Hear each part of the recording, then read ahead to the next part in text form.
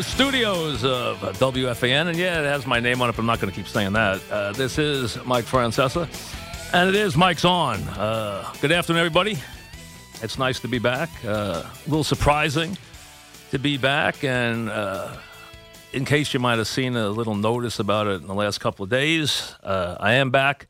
We'll get into all that. I'm sure some of you, as you call and go through the day, might have a couple of questions. If you do, we'll answer them then. I'm not going to sit here and give you a litany of what happened, because some of it is none of your business, and the rest of it, well, you know, I'll tell you it as we go along. But I want to thank everyone for all the kind thoughts and wishes that came from every corner. It was overwhelming, all the nice messages and warm greetings that were sent my way, so I thank everybody for that.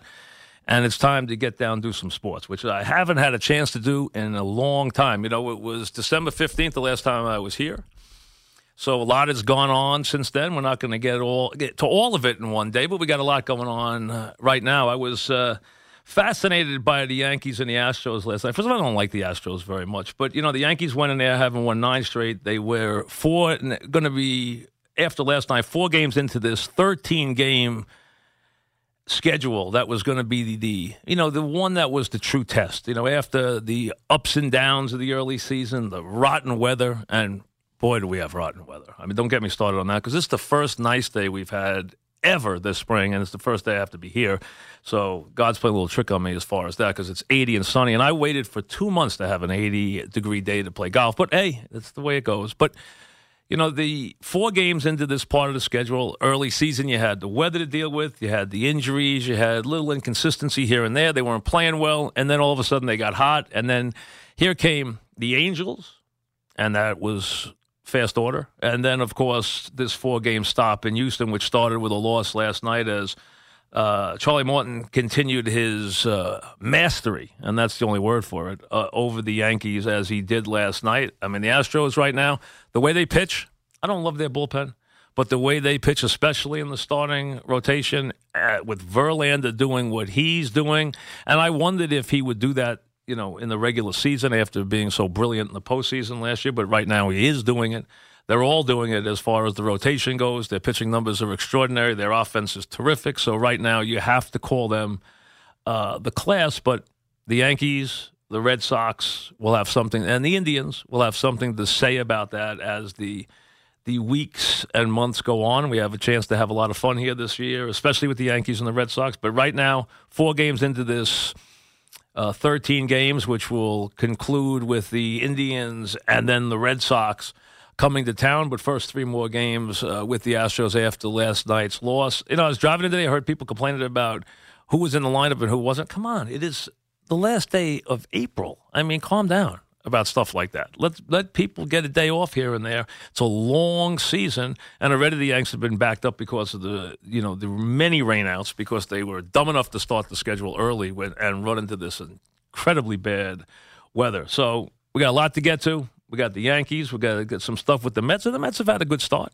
I mean, they're often playing well. They got some holes, but right now you got to be happy with what's going on so far, and you also have to be happy with the fact that Washington is not nearly Washington, and neither Atlanta or the Phillies are ready to win on a big level. They're improved. I think the Phillies would be much improved this year, but neither one's ready to go to the playoffs, and Washington's sure struggling with their issues and their injuries, so that gives the Mets a chance. Cespedes doesn't seem like he's too badly hurt right now. It looked like it's okay. So I think that, and that's obviously a very big positive. You'll see him, I think, get torrid when the weather heats up as it is going to do this week. There's a lot of other things to get to.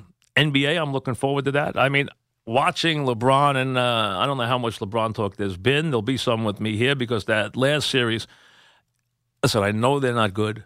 I know they're not championship material, but to watch him carry the team the way he did, even through that first round, he's going to have to do that every single round here. And for me, knowing we're running out of time with him, where you got maybe two, possibly 3 years left, if you get some support left at this level, I love watching what he's doing right now, and what is a little bit of a changing of the guard, especially in the East. You know, Philly's got the most talent, but they're not ready to win yet. And the Celtics, if they had everybody, be a different team. But right now, the East wide open as we get ready to start this Cleveland-Toronto series. We get to that. We got coaches still to name with some teams here in town. We get to that. And, of course, the draft. And, you know, for me, and we'll have Mike McCagnon, the Jet general manager, later in the show.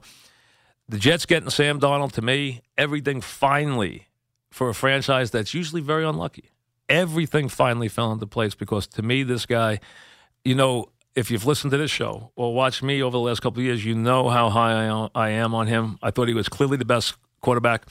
I think he's going to be the best of the group. I know a lot of people differ, and there was a lot of indecision and also, very varied opinions on the four quarterbacks. Can't doubt what the Giants did. I mean, they could have done something different. They could have. And maybe, if things don't work out and this group doesn't come back and win big, they'll maybe rue the day they didn't draft a quarterback, especially the one that went right after their pick. We'll have to wait. That's something that guys will be chatting about long after there's somebody else chatting about it, because I think that's something that could be talked about for a decade. We'll see what happens there. But Eli will join us today, so we'll talk about him and his new toys. He's got plenty of them, and they've gone out of their way to commit to him and build what looks to be a pretty fun offense around him. Now with Barkley, and especially with the offensive line, which had to get better and now should get a lot better with the additions that they have. So we get to that. A-Rod will join me. He called and asked to be the first guest. I said, why not? So he will be the first guest in a little while. We'll also talk to Jay Wright, as I was thrilled to go game by game with Villanova this year and watch them win a national championship. Another one. I remember sitting here a couple of years ago when people were watching Jay Wright not get through the first Sunday and complaining and actually saying, hey, this guy, we got to get a new coach at Villanova. There were people who made those calls. Now, 3 years later, 2 national championships, and now people are hoping and praying that he doesn't leave Villanova. I don't think he is. He turned down the Knicks. He didn't want to talk to them. I think he has found the home there, and he has built a program that is not only the winningest program in the country over the last 6 years, but now a dominant force that ranks with Duke or Kentucky or anybody else because of what they've been able to do year after year with their style of play. He'll join us. So you have A-Rod and Eli and Mike McCagnon and Jay Wright for the show. So we got a lot to get to. As I said, rather than sit here and tell you the long story about how I wound up back here, I know you'll have questions. We'll get to it that way. I missed everybody. I miss doing this. That's part of this. There's no question. There's another part of it, which I'll get to. There's something that we've been working on, and I'll tell you about, that I'm very excited about, which is a very big part of it, and really what brought me back more than anything else. But I'll get to all that right after this word from my good buddies at Casamigos, the tequila, who want to tell everybody that we are celebrating my return to fame with George Clooney and Randy Gerber's Casamigos tequila. And Leon Slater, too, is a good friend of mine up in Westchester. Truly the best tasting, smoothest tequila on the market. Absolutely no burn. So for those who have welcomed me back to fan, raise a glass of Casamigos and cheer. Or for those who maybe didn't want to hear from me again, well, you know what? Have a shot at the Casamigos anyway. And welcome to our house of friends. Casamigos Tequila, Casamigos Spirits Company, New York. Enjoy Casamigos responsibly. And we roll on from the big city right after this.